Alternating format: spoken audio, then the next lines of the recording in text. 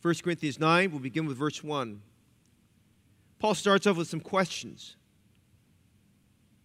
Am I not an apostle? Am I not free? Have I not seen Jesus Christ our Lord? Are not ye my work in the Lord? If I be not apostle unto others, yea, doubtless I am to you. For the seal of mine apostleship are ye in the Lord. Mine answer to them that do examine me is this: have we not power to eat and to drink? The word power is the word exousia, which means the power to choose, and it's used at least 4 times perhaps in this chapter. He says, have we not power to lead about a sister, a wife, as well as other apostles, and as the brethren of the Lord, and Cephas? Or I only, and Barnabas? Have not we power to forbear working? Who goeth a warfare any time at his own charges? Who planteth the vineyard and eateth not of the fruit thereof? Or who feedeth the flock and eateth not of the milk of the flock? Say I these things as a man? Or saith not the law the same also?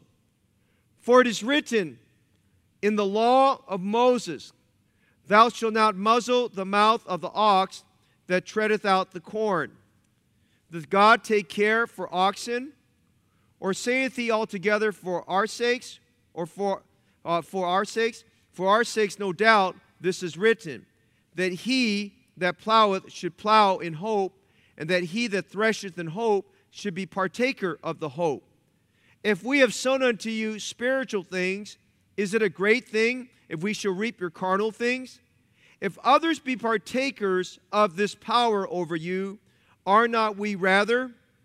Nevertheless, we have not used this power, but suffer all things, lest we should hinder the gospel of Christ.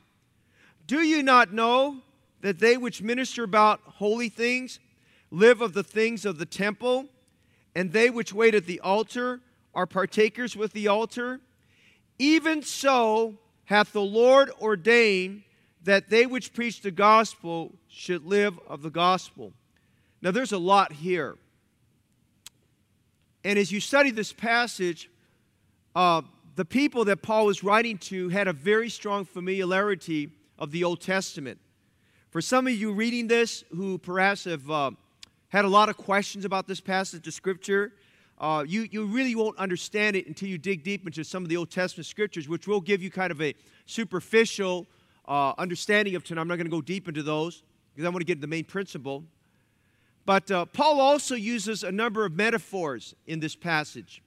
Notice verse 7. In verse 7, he uses some metaphors that I'm taking tonight as the title of the message. The title we're looking at comes out of verse 7. Warfare, vineyards, flocks, and oxen. As we weave that together with all the questions Paul has asked, they all come together. They all make sense. They all correlate. Anytime you read Scripture, and there's a series of questions like what Paul's done, and he's done this a lot in the book of 1 Corinthians, it ties around an underlying issue that was presented to him that people were struggling with, and he wanted to address. They knew what the right answer is, because remember now, they wrote to him about certain issues that either had not been taught or had been taught, but things were happening, and now he had to come back and correct bad thinking or some bad teaching they heard. And they had been taught some things, and I find it very, very encouraging that most of the 9th chapter really is addressing an area that perhaps we only bring up 1 or 2 times a year in a church, but it deals with an area that we need to know about, and I'm looking forward to preaching that tonight and help us learn some things. And, you know, I wanted to be said of our church that this is a church where men and women and boys and girls know that they're learning the Bible, the Word of God, and that you're able to gravitate from the milk of the Word to the meat of the Word. You're maturing in it. But not just for knowledge. One of my pet peeves I have is people wanting to study the Bible for pure knowledge's sake and wanting to get into fruitless discussions about things that will not get us soul to heaven. And it's more important, while you learn the knowledge, you realize also that it needs to break your heart, because the Bible encourages us that we need to be a peculiar people, zealous of good works. And I just found a lot of the intellectuals that we find in Christianity, and even intellectuals in our Baptist movement, have a tendency to be so intellectualized, they forget they need to get back to brass tacks, and they forget they need to get back to place where they need to be a peculiar people, zealous of good works. And so what we see tonight, it's all good for knowledge and understanding what Paul's saying, but Paul never meant for this to be difficult. In fact, none of the Scripture was ever written to be difficult. It was always written for the practical man, the layman, if you would, the person who's not going to Bible college, the person who's not going to a seminary of some kind, the person who's going to read the Bible and learn it. And so we need to just give practical application, and I pray that tonight we'll do that. Now, Father, bless your word, sanctify us through thy truth, give understanding. I need help tonight. This is a passage I've taught many years ago before, but not in the same way that I'm going to teach it tonight. And I pray this evening you help me to teach, but I pray you help me to preach. I pray that tonight that, Lord, people don't fall asleep. I pray that tonight that we'll stay alert and active and taking notes and jotting things down. And I pray we'll be good students of the Word of God. The Bible tells us to study to show ourselves approved unto God. And I'm reminded that the word for study is the word spudazo, which means we're to labor. And we're to labor in the Word, and we're to labor in our study. We're to labor in our meditations tonight. And we don't want to take this for granted. And Lord, as we look forward to, Lord, in-person services, I pray as a church we not take for granted, Lord, the church, and I pray we not take for granted being in church. And I pray for many of our church family, perhaps who are in an at-risk category because of health and because of age, because of maybe other concerns or people they care for, and they will not be able to be here for these next few Sundays. God, I pray that the live stream services will continue to be a blessing to them, but I pray that they have a longing in their heart. In fact, I'm praying right now that everyone in our church that has come through this church pre-March 15th will have a longing in their heart to get back to church. And the moment they step back on the campus, God, I pray there be tears in their eyes. I pray there be a longing in their heart to worship the living God in person and to do that which is real and not get used to virtual church and think that's the only way we do church. And God, I pray for our people just to step out in faith and trust God. And we pray for protection. And again, as we've advocated and we prayed for, we're praying that nobody would get COVID-19 by coming to church here. And we pray that our church would be a model for safe assembly. Tonight, it doesn't change what we've done. We've tried, Lord, for all these weeks. The best we know how is through the preaching services and our Zoom classes and our YouTube pre-recordings. We've tried to emphasize the preaching, teaching of your word, that we're not changing anything, and people can expect they're going to get the word of God. And I pray tonight that, Lord, we not take any of the things that you've given us for granted, but Lord, we pray to come with a great appetite and desire to be filled with the word of God. Holy Spirit, have your way. May your ministry not be hindered by any means. And we'll thank you tonight what you'll do in Jesus' name. Amen. You may be seated at home and here at the church. Last week, we spent some time, and I hope if you didn't get a chance to review it, that you probably ought to watch the message. If you didn't see it, or watch it again. We spent some time looking at 1 Corinthians 8 on the subject of Christian liberty. Now, 1 Corinthians 8, and believe it or not, chapter 9, and chapter 10 deal with this matter of Christian liberty, okay? And I'm not going to get into all that today because I got a lot of things to talk about this evening. But I did say this. I said last week one of the key principles, takeaways, is that our knowledge of the Scripture, our knowledge of Bible principles must be balanced by love. And that was one of the things Paul was talking about there. Some of us will mature and grow in a place where we understand the Bible, and like in his case, it was eating meats offered to idols, that he had a conscience in realizing it didn't bother him. He said the meat is nothing, and he said we can eat it, and it has no bearing. We don't worship the meat, and we can eat it. And he says meat is nothing, but he said, but he also realized there were believers who had a weak conscience. They were not fully developed in the work of grace, and so they found, because they came out of a pagan background, they just felt very offended and very uncomfortable about Christians who were eating meat offered to idols. And of course, there was a principle laid out there in terms of just our rights and so forth like that. And Paul just said, you know what, we have to be very careful that though we have a conscience, we know that it's not a sin and wrong, but for the other believer who's offended or hurt by that, or it could be a stumbling block to them, then at that point it becomes a sin. And we must take the high road. And he said in chapter 8, Verse 13, the high road to take is realizing if meat makes my brother defend, he says, I will eat no flesh while the world standeth, lest I make my brother defend. Paul said, I have every right to do so. I have every right to eat that meat offered to an idol. I have every right to sit at a banquet where it was offered, but I'm not going to do that. If it will make my brother to offend him, if it will be a stumbling block to him, if it will wound his conscience, I will not do such a thing. Now, we get to chapter 9. Chapter 9, there's two things here. You want to write this down. Please write this down tonight, okay? Number one, we're going to see in this chapter Paul continuing the theme of Christian liberty. And he uses himself an example in this passage in the first 19 verses of voluntarily limiting his personal liberties. Now, one of the things we have to learn, and Paul emphasizes, we get this, and I'm thankful how the Holy Spirit weaved this, that the Holy Spirit is bringing us to understanding the subject of Christian liberties, what we can do, but under the right circumstances. And it's in chapters 8, 9, and 10 before we get to chapter 13, which is a chapter in love. And you know, one of the hardest things, most difficult thing for a church to do, and if it does what I'm going to say tonight, it's a mature church. It's the church that God blesses. It's a church that the hand of God is on. It's a church that has learned to have love without any reservations for the brothers and sisters in Christ. And we can get so worldly, I hate to say that, we can get so worldly because of where we work, because of our upbringing, because you might be just biased to begin with, and other things like that, that there are some in our midst, our church and other churches, you just get easily perturbed, you get easily offended, you have little patience. And I'll just give you one. I've heard this in preacher circles, and preachers say it's public. Well, they say, well, I don't have a strong gift of mercies because whatever that, and they make a joke. I'll be real honest with you, that's not a joke.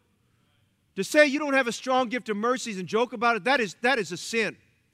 You may not have a strong gift of mercy. That doesn't give you... And when I say that's a problem, because when it's said in public in that context, Christians who aren't even thinking think that's cute, and they go around because they have an abrasive personality. They say, well, I don't have a strong gift of mercy, and they use that to justify having a bad attitude. I'm going to tell you something tonight. Having a bad attitude grieves the Holy Spirit of God.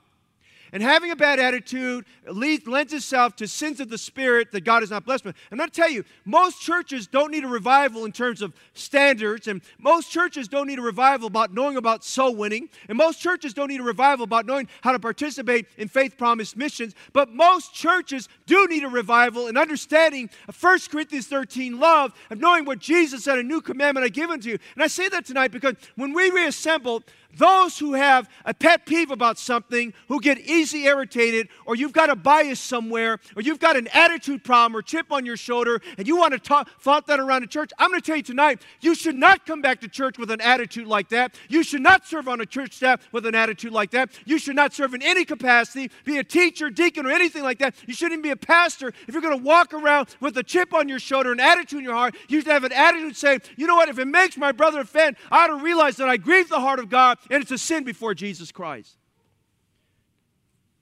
I don't know where that came from. That wasn't in my notes, but, it's what it is.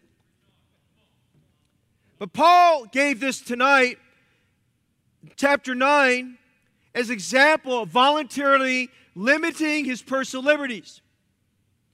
Secondly, write this down. He prioritizes in chapter 9. He does an incredible job. And I want all our staff and deacons and senior Sunday school teachers, you ought to take some good notes on this tonight if you've never studied this passage out. He's given us, and those of you who have a burden with me, the Lord worked in my heart today on a verse I read on church planting. Right now my mind's just kind of buzzing right now. My heart's just buzzing about church planting right now. But he prioritizes in this chapter the responsibility of the local church in financially and physically caring for those who labor among them in the gospel of Jesus Christ. Over these next few weeks, in one or more messages, I'm going to take some time and give you a miniature practical theology.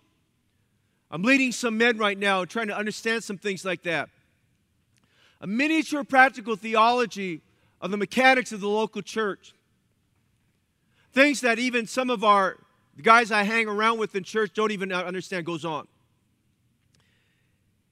And right now in chapter 9, the church has to understand its role, its responsibility financially in caring for those who labor in the gospel. When we read the Old Testament, the Jews had a good understanding of that. You have to remember as we get in this chapter tonight, Paul is setting the groundwork for the local church in this matter. I mean, it's just, there were a lot of practices that were just, the Gentiles really weren't sure because they had different ideas and things. And so, remember the church at Corinth, like every church Paul started, was comprised of Jewish and Gentile believers. They came from different backgrounds. They came from different, hey, some of you are my good friends in this church. Some of you come from other churches, like-kind faith. But I think you learned that perhaps the church was not probably where heritage is at. And I'm not saying in a bad way. I'm not being condescending on the church. But you found out that perhaps you weren't trained or taught in certain matters of giving. You weren't trained or taught to exercise faith. You never had those opportunities. And you came here and God has grown you in grace. And you've had an opportunity to do that. And, I was just sharing with some men last night that it's amazing when you look at between 2012 and 2018, I think it was, when we've gotten, for all the money that was been raised for the church and the buildings that have gone up that we've enjoyed and all of that. I mean, an amazing short period of time. And we're not a super large church in many, many ways. And we're not a wealthy church by any means, but the incredible sacrifice and giving and the timeless that went into that. I mean, there's just something said about the great financial responsibility the church undertook on that. But we have to remind ourselves tonight that financial responsibility is not spot on the moment or if you would, a seasonal type of program that we do. It's an ongoing thing we do as a church there. The church is the ministry, the church is multifaceted and demands careful attention in all areas. For instance, I'm just going to give you a run off a bunch of things I want you to think about. When you think about a church, there's a starting point of the church. There's many intricacies to the starting point of a church. There's the vision casting, the goals of the church. Vision casting is constantly a moving target.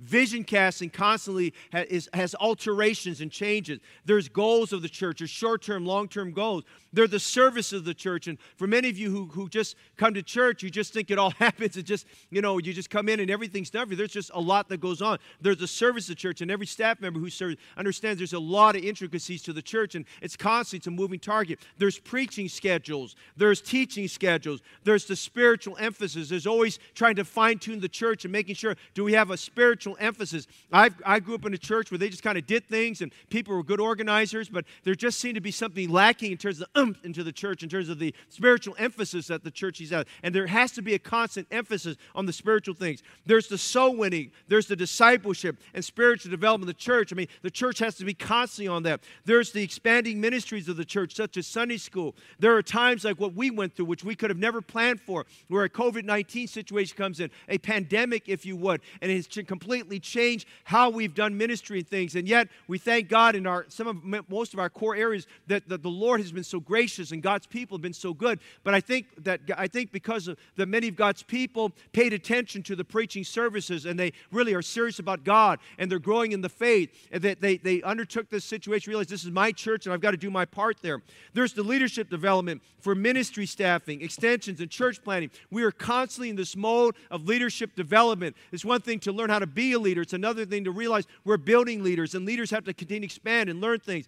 There are many facets of the people needs. People needs are constantly changing. Whether it's 500 people or 5,000 people, the dynamics of the people needs are all different and changing. They're constantly changing. There's the organization of the church. There's the administration of the church. There's the flow chart of the church, which that can change there. There's the organizational flow chart of the church. There's a constant emphasis on being evangelistic, soul winning, and missions minded. We're just spending some time today working on some things that God gave us a mind on for our missions conference, and we're going to tie up some loose ends on that next week and tell you about some things we're going to do about our missions conference this fall. There's the facility needs, and that's a constantly changing thing. And we started off when we came to this property. By the way, I'm going to say this: I believe God trusts us with this property early on, because I think there was a small handful of people when we were renting space, and we had really two different locations we were at that we had to take care of and do a lot of. I think God saw we were serious and we're faithful about it. And I think God blessed that and allowed us to be in this property here. And God just challenges with that, but it's a constant need. I mean, we've gone from caring for maintaining 23,000 square feet of space now to 45,000. We're basically having to do a lot more things here. Our people are taking the bull by the horns for the sanitization of the church to keep things safe around here. I mean, there's just this constant needs around here. There are the faith needs and opportunities. I'm always conscious and praying over, Lord, how can we stretch the faith of our church? How do we stretch the faith of our children? I'm going to tell you something tonight. I want our children and our teenagers and our college students, our church, I want them to learn not just to follow the faith of their pastor. I want them to be expecting as we start every year, what are we going to do in faith this year? I want our young couples to be thinking about, what are we going to do in faith this year? I mean, these are constant expanding needs. And then there are the financial needs of the church. You know, that's a whole different matter. We've got to plan over and think about and encourage about tithing and offerings and budgeting. And sometimes you're walking eggshells because some are having challenges about tithing and may have just fallen behind in that area and just try to lovingly take responsibility. And I have a different approach than most other pastors. I feel very strongly that part of the pastor's oversight includes in the tithing area, and that's a very uncomfortable area to talk to people about when they're struggling there. But you have to do that, and that's just some of the things we work on there. By the way, I want to just say here tonight, are you tithing? Are you responsible right now in that? Don't expect God to shine His face if you're not there. Read Malachi chapter 3. It's all right there. But we must keep foremost in mind, and this is all the prelude before I get into the meat of the message. We must keep foremost in mind that the most important asset of the church is the people. It's not the facilities. It's not the vehicles. It's the people. Andrew Carnegie said this many years ago. He said, if you burn down all my buildings, you burn down all my companies, just give me back the people that have been with me and I'll work it back up again. And we have to remind ourselves the most important asset is the people. Now, we have great people in our church. We have good people in our church. We've got loving people. We've got a chemistry here that God has given us. And whether you're new to the church or you've been here for a long time, whether you just know people because you come to church and shake their hands, you think they're great people, or they look pretty good because they stand behind a podium and they sound very articulate, but you don't know whether or not they got character or not. Regardless of who it is, I remind everybody tonight, the most important aspect of the church is the people. Now, church is full like most organizations. It's got to have leadership and direction. We do it, we look at ministry from the top down. You've got the pastor, and I hold very strongly to a biblical position that you have one pastor for the church. I don't hold, and I ingrain in our staff, and I ingrain with our deacons, and I ingrain with our key men. We don't hold to an equal elder rule. We don't hold to an elder rule. I don't believe that's biblical. That's a Presbyterian model. That is not a biblical Baptist model. I said that's not a biblical Baptist model. There's the full-time staff who comes alongside of the pastor. There are deacons in churches that have decided to have deacons. There are the volunteers, the unpaid volunteers, teachers, in our church, teachers, sponsors, helpers, a myriad of people. I think our largest pool of volunteers is our nursery ministry, which right now we don't have a nursery yet, but it's coming back. And then there are members and attendees. Brother, sister, Christ, I want to tell you, there's a lot of moving pieces with that. So even though Paul taught this principle, these financial principles to the church at Corinth when he was with them, he had to teach it again. I want you to notice some things tonight about the financial responsibility of a church in caring for the full-time workers of its church. I've entitled this message out of verse 7, Warfare, Vineyards, Flocks, and Oxen. First of all, notice number 1, the privilege of the ministry. Look at verse 1. Am I not an apostle? Am I not free? Have I not seen Jesus Christ our Lord? The first 3 questions, you know what he's doing there? He's asking questions to validate his apostleship. An apostle had to have seen the risen Lord. An apostle, which the very word means, a set one on a mission. The apostles were the original church planters. The apostles were all preachers. When Jesus called those men to him in Matthew chapter 10, they were all preachers, even Judas, believe it or not. They were all commissioned to be church planters. You see that in Matthew 10. Paul had a unique experience. He got his salvation and his calling the same day, same time. Notice the last question in verse 1. Paul said, are not ye my work in the Lord? And I think Paul, as he asked that question, did so with a humble pride. That's kind of an oxymoron, right? Humble pride. But I think if you would, in the sense that he was rejoicing that he had the privilege to go to Corinth, a very difficult city, to plant that church there, and the fruit of that church are the people he's writing to here in chapter 9. For Paul, serving the Lord full-time in ministry was a joy. I'm going to say to everyone here that's watching tonight, here in the room with me, those watching on live stream, it's a privilege to serve the Lord. It's a privilege to serve Jesus Christ full-time. It's a privilege to serve Jesus Christ part-time. It's a privilege to serve Jesus Christ all the time. Amen. It's a privilege. For Paul, it was a joy. In 1 Timothy 1:12, it was a joy to him because he prioritized being faithful. I like what he said in 1 Timothy 1:12. And I thank Christ Jesus our Lord, who hath enabled me. In other words, he's given me the capability. He's given me the calling. He's given me the gift sets. He's given me the power. Who has enabled me. For that he counted me faithful, putting me into the ministry. God saw some things in Paul even before he got saved. And God did some things with him during those 3 years he went to Arabia. And God did some things with him as he was being discipled. You read about his discipleship there down in Damascus with the brethren there in Acts chapter 9. It always thrills my heart when I read that. And God saw a man that was faithful. When I say faithful, he was faithful in his spiritual life. He was faithful in his relationships. He was faithful in his tasks. He was faithful in giving the gospel. Faithful people have initiative. Faithful people are there, rain or shine. Faithful people are there no matter if everybody else quits. Faithful people are there all the time. Faithful people, you don't have to ask them. They're there. They're the first ones to volunteer. Faithful people don't walk around like a peacock strutting their tails. They are there humble. Listen, whether they've been saved 1 year or saved 30 years, they're always the same. They'll say, preacher, count me in. Pastor, I'm there. They don't have this attitude, well, you know I'm there for you already. They just come out and say, out of humility, they know that's what they're supposed to do. Hey, listen, some of us have been saved for a long time. We need to get recalibrated. We need to go through the grinder one more time. You need a ministry refresher course to remind you that humility that you had in the early days, you still need today. And if you've lost that humility, you need to get it back. Paul is saying here,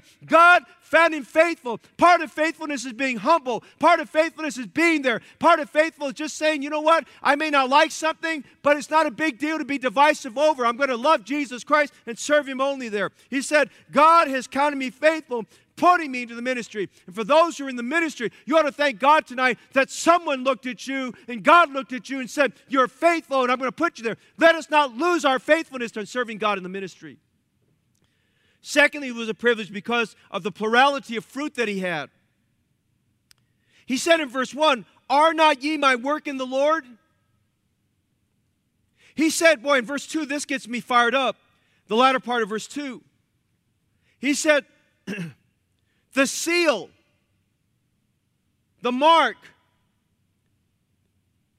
the evidence for the seal of my apostleship are ye in the Lord. Here's the proof. He had the fruit of it. He told the church at Thessalonica, 1 Thessalonians 2, verse 19-20, for what is our hope or joy or crown of rejoicing? He said, are not even ye in the presence of our Lord Jesus Christ that has come. Look what he said here. For ye are our glory and joy.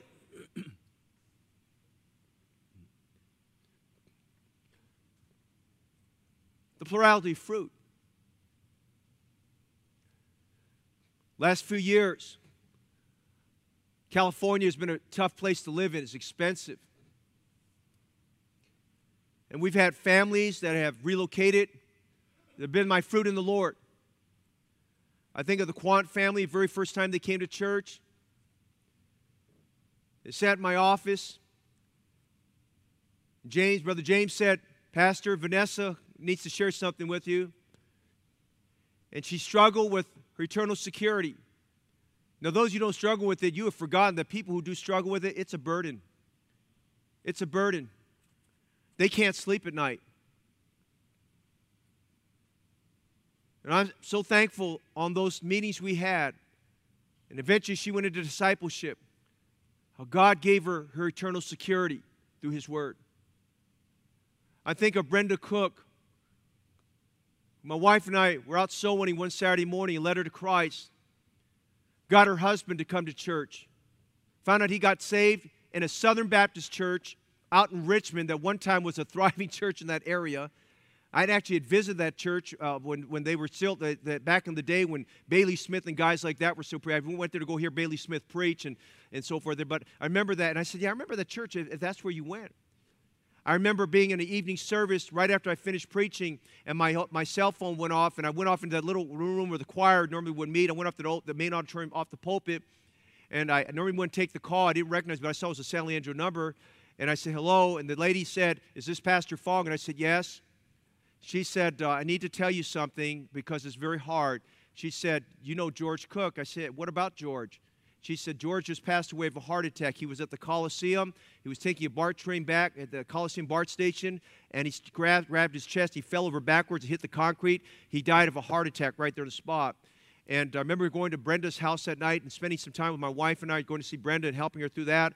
And I remember not long after that, a few months later, a year later or so, her father, who I led to Christ in the hospital, in Kaiser Hospital, Antioch, and then finding out that her father was so happy he got saved. And then her father passed away and went home to be with the Lord, and then picking up Brenda on Memorial Day. Just for some reason, my wife and I did not go anywhere.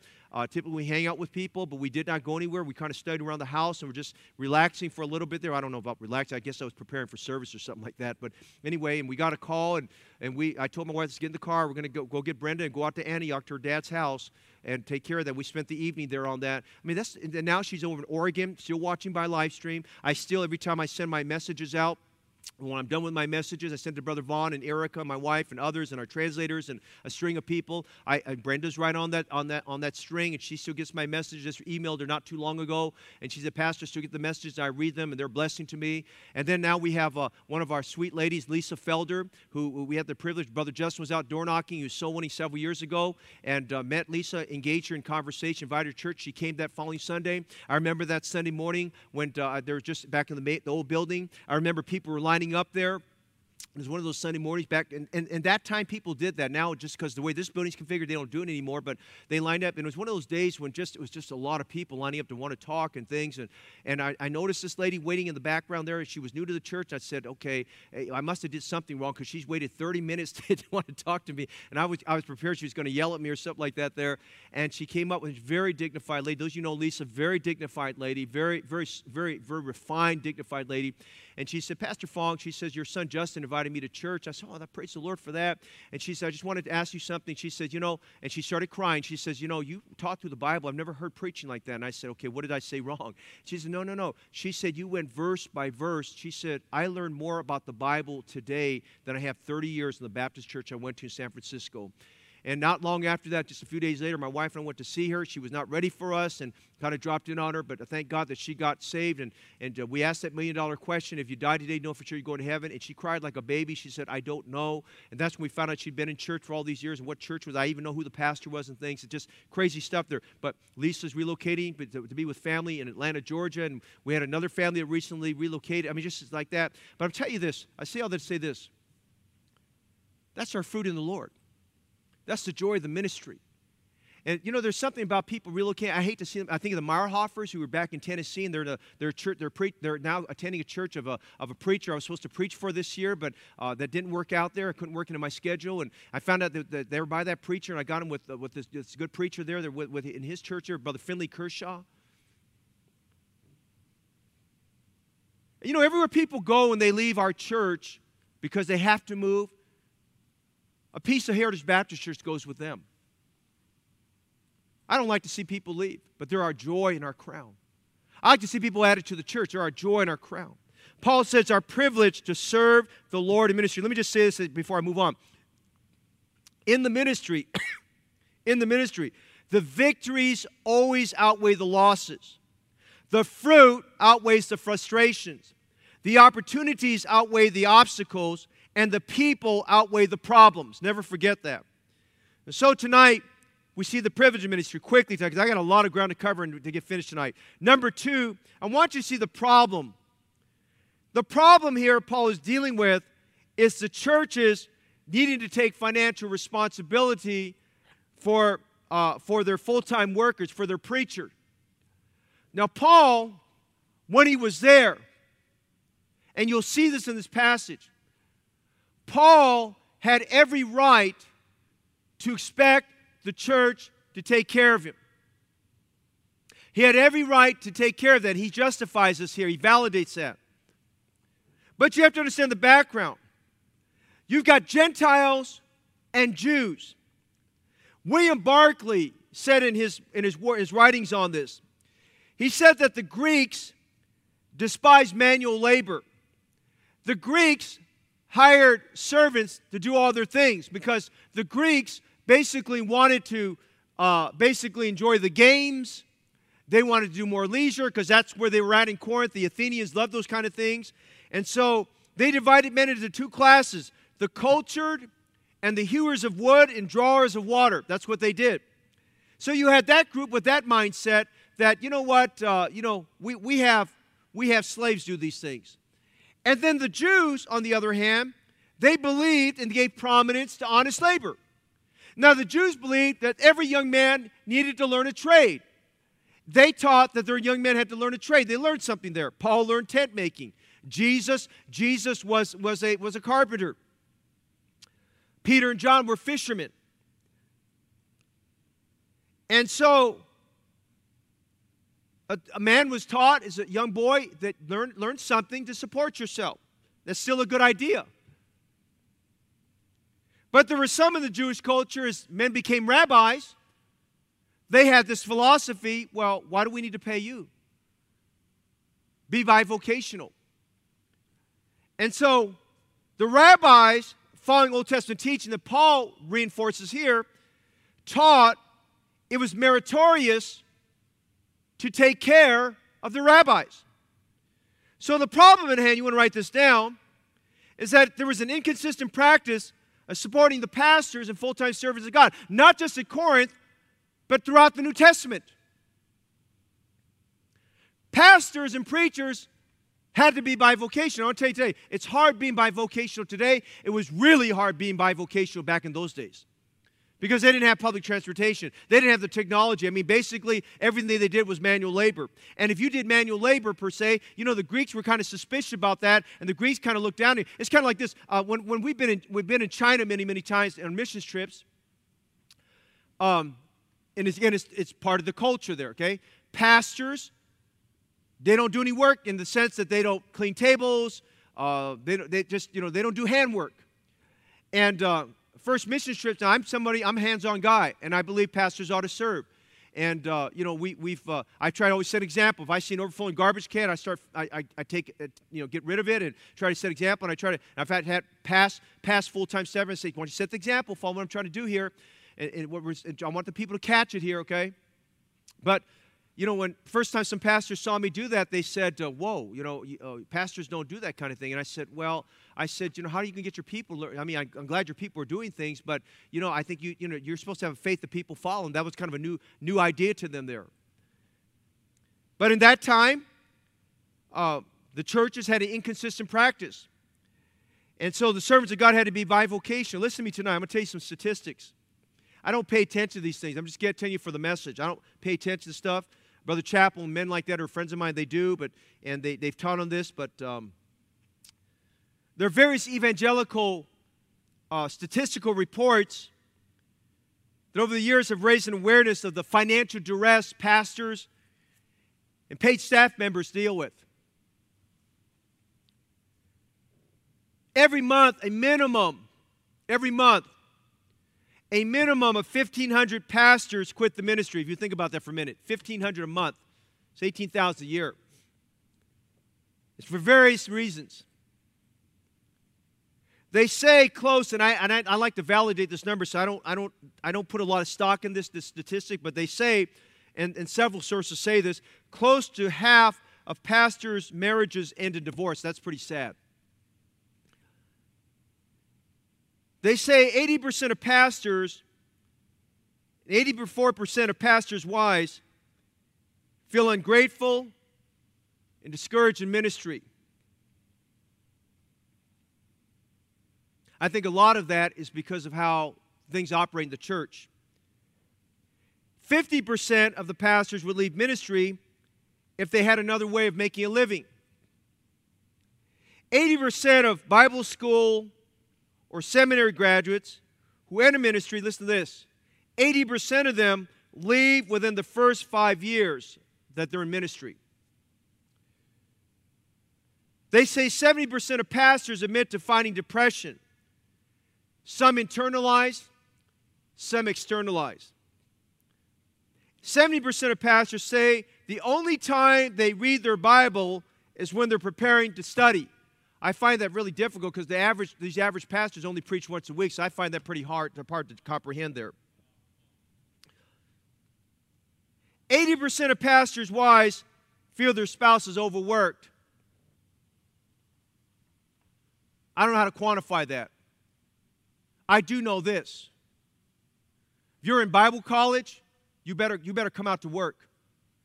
And if you married a preacher, you better expect that's like a doctor. He's on call 24/7. 80% of wives, pastors' wives, wish their spouses would quit the ministry. Now, brothers and sisters in Christ, those are very alarming and burdensome statistics. I want to say this, is that we deal with the problem Paul was dealing with. I want to say on an up note. First, Heritage Baptist Church is a joy to serve.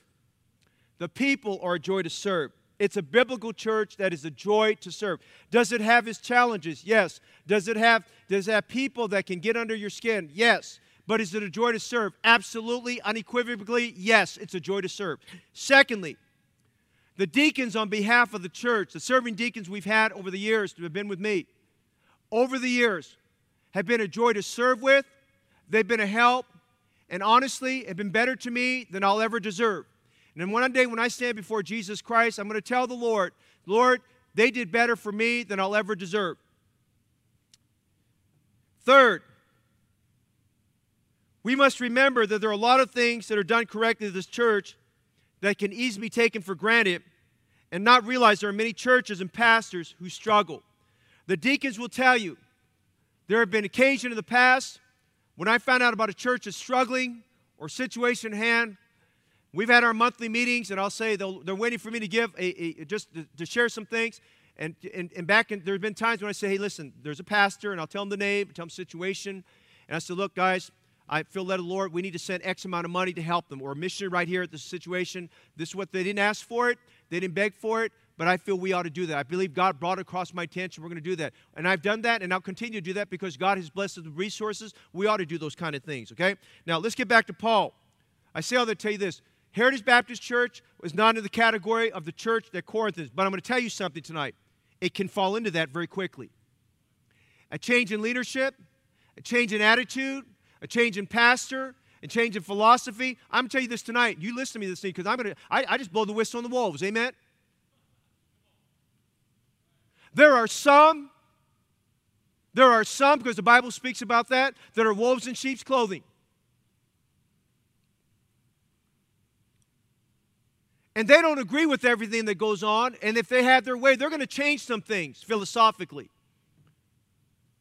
And I'm going to tell you, there's some things you better realize when you morph the church into looking like a business and you don't exercise faith, and you morph the church and becoming, we're gonna deal with it the hard way and not the biblical way, I'm going to tell you what, God is going to write Ichabod all over that church. Paul was stating here, and I'm just telling you the problem. Paul was stating in this passage, he had a right to the church taking care of him, compensating him, but he chose not to take it. He chose not to take it. He's exercising Christian liberty to teach them a principle there. Now, we've seen the privilege. We see the problem quickly. Notice the principle. Paul lays down 5 biblical reasons. Write this down, especially men. 5 biblical reasons. 5 biblical reasons why the church is supposed to take care of their pastor and take care of the full-time servants of God. Why the church is supposed to do this. Number 1, he said in verses 1 to 6, is because of his apostleship. His apostleship was a calling of God. He was not to do anything else except devote himself full-time to the winning of souls, the discipling of men, planting churches, building leaders. One of my favorite chapters of Scripture is Acts chapter 14. Because in Acts chapter 14, Paul gives us the gamut of everything that you're supposed to do in ministry there. He said in verse 1, you are my work in the Lord. He said in verse 2, they were the seal of his apostleship. As their pastor, when he was their pastor for 18 months, he had the right to devote himself into laboring in the word and doctrine and to the entire care of the church. Paul, as we read this passage of Scripture, he said in verse 6, now I have the power and right, Barnabas and I, we have the power and right to forbear working.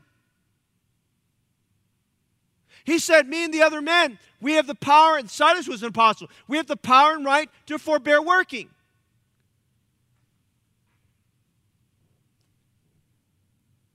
Paul gave up this right. We'll talk about that in a minute. But the first reason was his apostleship.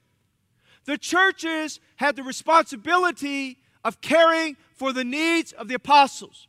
Secondly, the second biblical reason, look at verse 7. The second biblical reason is the nature of the work and reward, the correlation of work and reward. Look at verse 7. Who goes to war? Who goes to war any time at his own charge? In other words, a nation, a country inducts a man into service to serve in the military. It's presumed they're going to give him a stipend, a wage. He's not going to go there at his own expense. That's what it's saying there. Who goeth to warfare at his own expense? If he's going in, he's now under the employ of that country. Common sense. Work and reward. Notice another one. Who plants a vineyard and eateth not of the fruit thereof? Okay? Those who plant a vineyard, they get to enjoy the first fruits. I think we just preached on that the other day from Isaiah, and it'll come up again this week in Isaiah 28. He gets first picking of the initial harvest. He gets to eat it. Oh, here's another one. Who feeds a flock and eateth not of the milk of the flock? Hey, remember the story about David in 1 Samuel 25, David and Abel? How many remember that story there? It was a time of sheep shearing. Remember that? David and his men were hungry. He had 600 hungry men. That's a lot of men, amen, you know? And they say, hey, there's a man here. Look at all the flocks of sheep. Let's we'll guard over his sheep while they're shearing it. We'll protect them. They'll see us there. They've already seen us. They know we're protecting them from anybody coming and harming them. And they know automatically it was just part of their culture that they're going to provide us something. And so he sent a couple of his men over to Nabal and said, hey, we've taken good care of your sheep. Can you give us a couple of sheep that we can feed our men with and take care of us, some milk and so forth? And Nabal was very crude and ugly. And he said, I'm not going to take care of you. Why should I? Who are you? But Nabal knew what the responsibility was. And here, and Paul's talking about that. He says, who feedeth the flock and eateth not of the milk of the flock? It was right for anyone who took care of the flock. They get to drink the milk. They get to care for that from the goats and from the sheep there, okay? So, and then he goes on later on. Notice a third principle. Second principle is the relation of work and reward. Third principle is found in verses 8 to 11.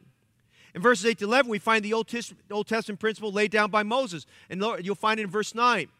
Look what he says, actually starting in verse 8. Say I these things as a man? He says, am I saying this independent scripture? Absolutely not. He says, say I these things as a man. By the way, Paul was a Baptist, by the way. Let me just say that to you tonight. He quoted and backed everything with the Bible. He says, or saith not the law the same also. Now, Paul says, let's go back to what the law says. Now look at verse 8. Verse 9, excuse me. In verse 9, he quotes from Deuteronomy 25:4. Now, Deuteronomy 25:4, it says this, for it is written in the law of Moses, thou shalt not muzzle the mouth of the ox that treadeth out the corn. Okay? Here's a man plowing the fields. He's working the fields. He's treading down the stalks of corn. An oxen was allowed to stop if it got hungry and to munch on the corn. And the man who is doing the harvesting, basically, he stands behind the plow, or whatever the instrument is, the plowing instrument, the harvesting instrument, and he waits till the oxen's done eating. To muzzle the ox was considered uncouth and cruel. And so Paul gives them something that was very natural for them. Look at verse 9 again. He says, thou shalt not muzzle the mouth of the ox that treadeth out the corn. Look at the question he asks. Does God take care for oxen? I mean, this is how good God is. He says, God is so loving kind. In the law of nature, God even takes care of the oxen while we're doing our work. And you know this principle is so powerful? If you go to 1 Timothy chapter 5, verses 17 to 18, we're not going to go there. If you go there, Paul repeats it again in teaching the church at Ephesus, specifically to care for the pastor there. Now, notice something else. He said in verse 10, or saith it altogether for our sakes? For our sakes, no doubt, this is written, that he that ploweth should plow in hope, and that he that thresheth in hope should be partaker of them. In other words, he says, it's written in the Old Testament that when one is plowing, he's looking forward to the fruit of that. He's looking forward to partake of that. The laborer is a partaker of the reward there. And Paul said in verse 11, he's validating the importance of a church. By the way, let me give a disclaimer. I'm not preaching for me. It's nothing to do for me. I'm telling you, it's the church. It's a principle of the church. People get nervous preaching about money. You don't get nervous talking about your investments when you make money. You don't have problems with that. Come on. This is the church of the living God. By the way, any money we have is His money, is it not? He says, if we have sown unto you spiritual things. Now, who's the we? Paul and his team. If we have sown unto you spiritual things, look what he says here. Is it a great thing if we shall reap your carnal things? Now, Paul could have stopped right there. I mean, I'm telling you what right now. He reached into his quiver. He took out some fiery arrows. He aimed it with his bow, and he shot it right into their hearts. Because he's already given 3 principles that they already knew about. They'd been taught before. 3 Bible principles that God says why the church is to take financial responsibility in a generous way, in a loving way, and taking care of the full-time preacher of their church, their pastor, and so forth there. And he's just said here, look, if we've sown you spiritual things, is it a great thing for us to reap your carnal? In other words, for you to take care of us? Notice a fourth principle. Look at verse 13. Now he's getting really down to business here. Get down here to verse 13. Do you not know? There he is again. Don't you know? That they which minister about holy things live of the things of the temple, and they which wait at the altar are partakers with the altar. Now, when he said that, those Jews there that made up the church of Corinth, man, that hit home, because now Paul is going over a litany of verses, and I think those are in your notes here, but a number of verses which I don't have time to get into tonight, from Leviticus and verses from Leviticus and Numbers and Deuteronomy, and basically talking about for all the different offerings. So for instance, the meat offering. Part of the meat offering stayed with the priest. He would offer some of it, and that which was not burned, he got to eat that. A part of the peace offering, the priest got to eat. Part of the trespass offering, the priest got to eat. The Levite, they were supposed to take care of the Levites. That's found in Deuteronomy 18:1. They have no part or inheritance with Israel. They were to eat. The Bible says this in Deuteronomy 18:1. They shall eat of the offering of the Lord made by fire and his inheritance. And so when we look at that, listen, the priests were well taken care of because of the fact they had the continuous offering. Now watch this. The Jews, everybody knew, the Jews were fastidious and loyal and faithful, and whether they liked it or not, they came and participated in those offerings. You ought to read through Leviticus, those first 9 chapters again, and read about all the commands God gave. They were faithful in their giving. That's how in fact, the priests had more than they needed. That's why Eli, the Bible says in 1 Samuel, man, Eli has so much meat, he looked like a cow. Excuse me, amen? Those old boys were big. Because all they ate was meat and bread. I'm not making light of it. I'm just saying those Jews knew. Part of the meal offering, part of the peace offering, part of the trespass offering, and sometimes a trespass offering for another person. Portions went to the priests. The priests were never supposed to lack for food as long as the people of God were doing their part. That's why you read in Chronicles and 2 Kings. But all those priests who served the Lord, you know why? They had so many offerings because, man, there were a lot of mouths to feed. They had a lot of offerings to take care of, and they had a lot of priests to take care of.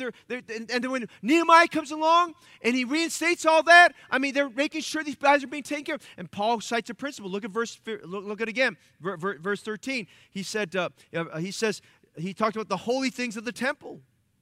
And he says, they that wage to the altar are partakers with the altar. Then notice verse 14. The fifth reason is because the Lord ordained it. I said because the Lord ordained it. Even so as the Lord ordained that they which preach the gospel should live of the gospel. Now Matthew 10:10, he said, nor scrip for your journey, neither 2 coats, neither shoes, nor yet says, for the workman is worthy of his meat. Luke 10, verses 7 and 8. In the same house remain, eating and drinking such thing as they give, for the labor is worthy of his hire. Go not from house to house. And whatsoever city ye enter, and they receive you, eat such things as are set before you.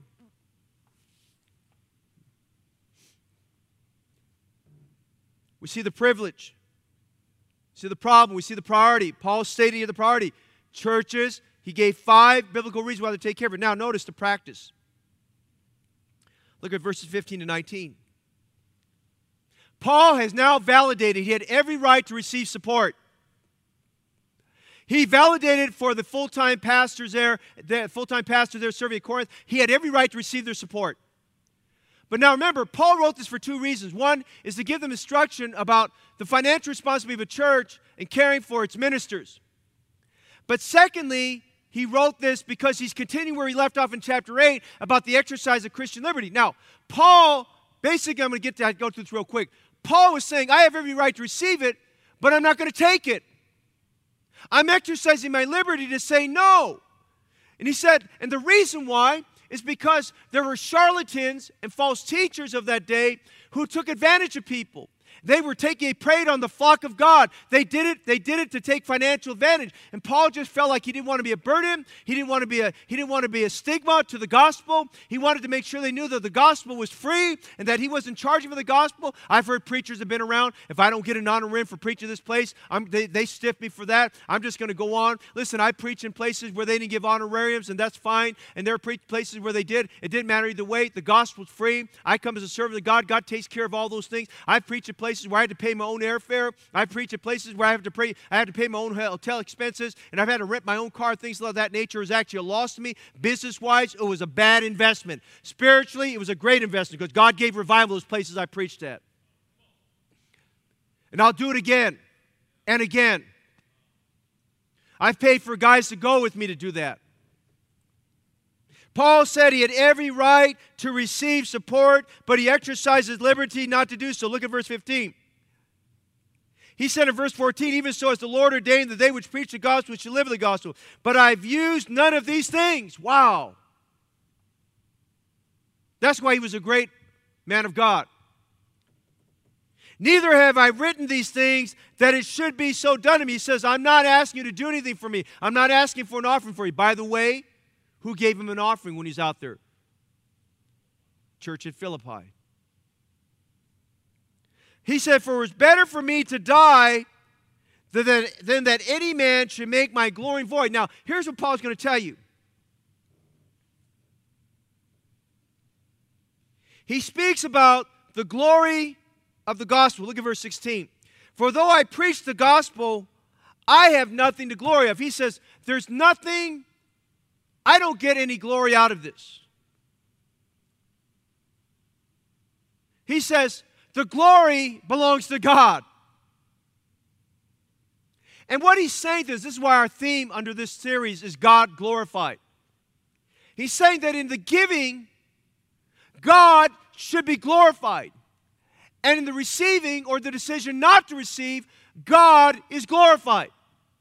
Now, Paul said this in verse 16, for though I preach the gospel, I have nothing to glory of, for necessity is laid upon me. Yea, woe is unto me if I preach not the gospel. Now that's the attitude a preacher that's called into the ministry should have. Woe is me if I don't preach the gospel. Woe is me if I don't have a place to preach. Woe is me if I don't have a message to preach. Woe is me if I'm not preaching God's word. He said, necessity is laid upon me. I'm not doing it for the money.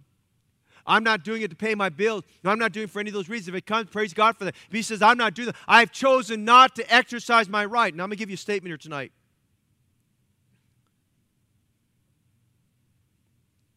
Someone said this, I have the right to exercise my liberty, but I do not have the liberty to exercise my rights. That's a good statement. I have the liberty, the right to exercise my liberty, but I have the liberty to exercise my rights. And Paul was saying here, the preaching of the gospel is for the glory of God. He preached it out of necessity. He said, woe is me if I preach not the gospel. He was saying, if I'd rather die if I cannot preach the gospel. And then it was verse 17. He said, for if I do this thing willingly, and he did, I have a reward. God's going to take care of me, he said. But if I do it against my will, there's a dispensation of the gospel that's committed to. What's he saying there, okay? Number one, I preach the gospel out of necessity. Woe is me if I preach not the gospel. And he says, and when I preach willingly, there's a reward. But if I do it unwillingly, why? Guess what? Even if I don't feel like I want to, there's a stewardship responsibility. That's what the word dispensation means. And he said, there's a steward. Listen, we are, whether you feel like it or not, you have a stewardship responsibility to get the gospel out. I don't feel like going. You go anyway because you have a stewardship responsibility.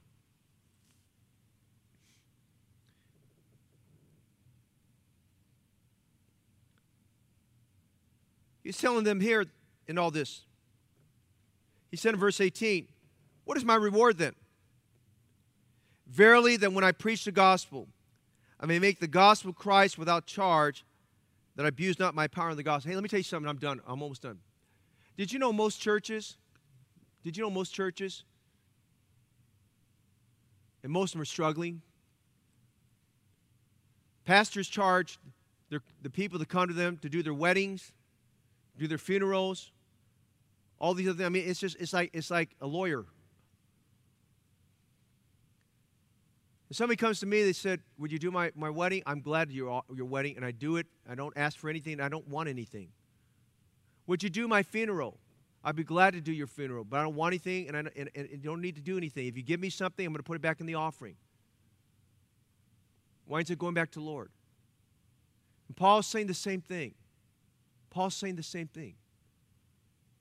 My friends asked me, my preacher friends, would you come preach for me? I'd be glad to. I was glad to, we're going to have this summer series, and we're waiting for these preaching pre-recordings coming. But one of my preacher friends said, preacher, he said, you don't have to send me an honor. I'm going to send them honorariums from our church. But I said, he said, you don't have to send me anything. I want to do it because I'm your friend.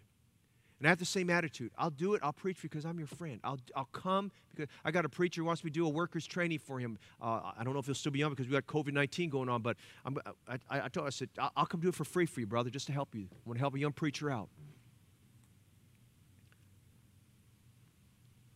When I preach out, little I preach out. Preachers ask me, would you sit down with my men? Would you help teach my men these things? They don't know what they're supposed to tell them. They get some book there, order in the church, something like that, which are greatly written books to help them, but they're struggling. Church, I close with the priority. Look at verse 14. Even so, this is the priority, we're done. Has the Lord ordained that they which preach the gospel should live of the gospel. One of these sermons, I'll talk more about the policies, what we do, just so you know.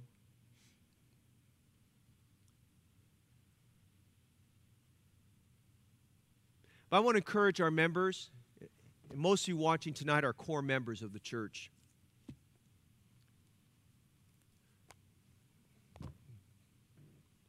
When you're giving to the Lord,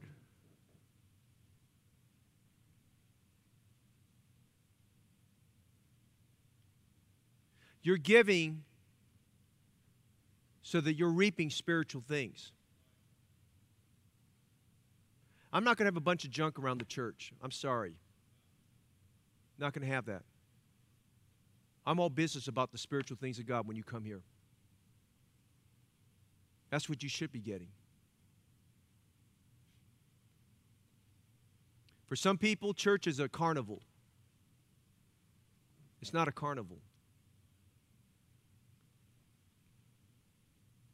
If you're not a tither, one of the greatest joys of tithing is that when you're tithing, you are participating in the financial rewards and the spiritual rewards of how God blesses your soul. That's what He's doing. It's a joy to give.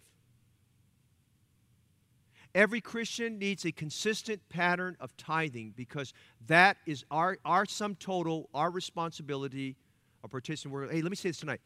Some of you just graduated from college and you have full-time jobs. If you have not learned to do so, I encourage you, beginning with the next paycheck, which should be the end of this month for all of you, you ought to tithe. And tithe off the gross, not off the net. You ought to tithe. And I'm telling you, that attitude where, I'll do it when I feel like it. Listen, you better follow 1 Corinthians 16 upon the first day of the week. Systematic. As you're remunerated, as you're compensated. You got a job, you ought to be a tither. You got a financial gain, you ought to be a tither. And then one of my good friends in church, whenever they've had a major gain, man, they put the tithe off that right into the church. It's come at critical, and not just one, I'm thinking several friends like that in the church. Just love God. Paul took most of 1 Corinthians 9 to ingrain the responsibility of church. Listen, you say, well, man, listen, it all has to do with our heart. Where your treasure is, there your heart is also. Amen? Be a tither. Don't stop on your building giving. I'm going to say something once we get back in-person services about this. Don't stop on Faith Promise missions. Don't stop at that. Don't let all the myriad of things go on in your life right now create myriads of confusion. Be faithful to God. Be there. Tithe. Give your offerings. Love God. And you know what? I can testify to this. God takes care of everything else in between. That's why He gave us Matthew 6:33. Seek ye first the kingdom of God and His righteousness, and all these things shall be added unto you. God's going to take care of all that. He really does. He really does. Let's promote the gospel. Let's make sure whenever we talk about the gospel endeavor, we do not hesitate to say, what do we need to do to go forward? I'll tell you what. All right, I'll close this. Our church has been so good. I made a plea for the HBC Cares COVID-19. You're not even here physically. And the number of you, it's a large number of you who gave. And you kept on giving. And some gave with matching giving. Man, that humbles me. That you love the gospel enough to do that. This morning, I was praying over several of the names of the people we've met on that. We're harvesting. We're trying to nurture these relationships. We're praying for God to give us a harvest of souls from this. Please take care of your church. Please be good to your church. Follow what Paul said here. Vineyards, oxen, plowing, they all have one thing in common. They point to work and reward. May God bless you in your endeavors. May you serve Him with all your heart. May God help you to thrive in your job and where He's placed you. as we try to take care of the work of the Lord.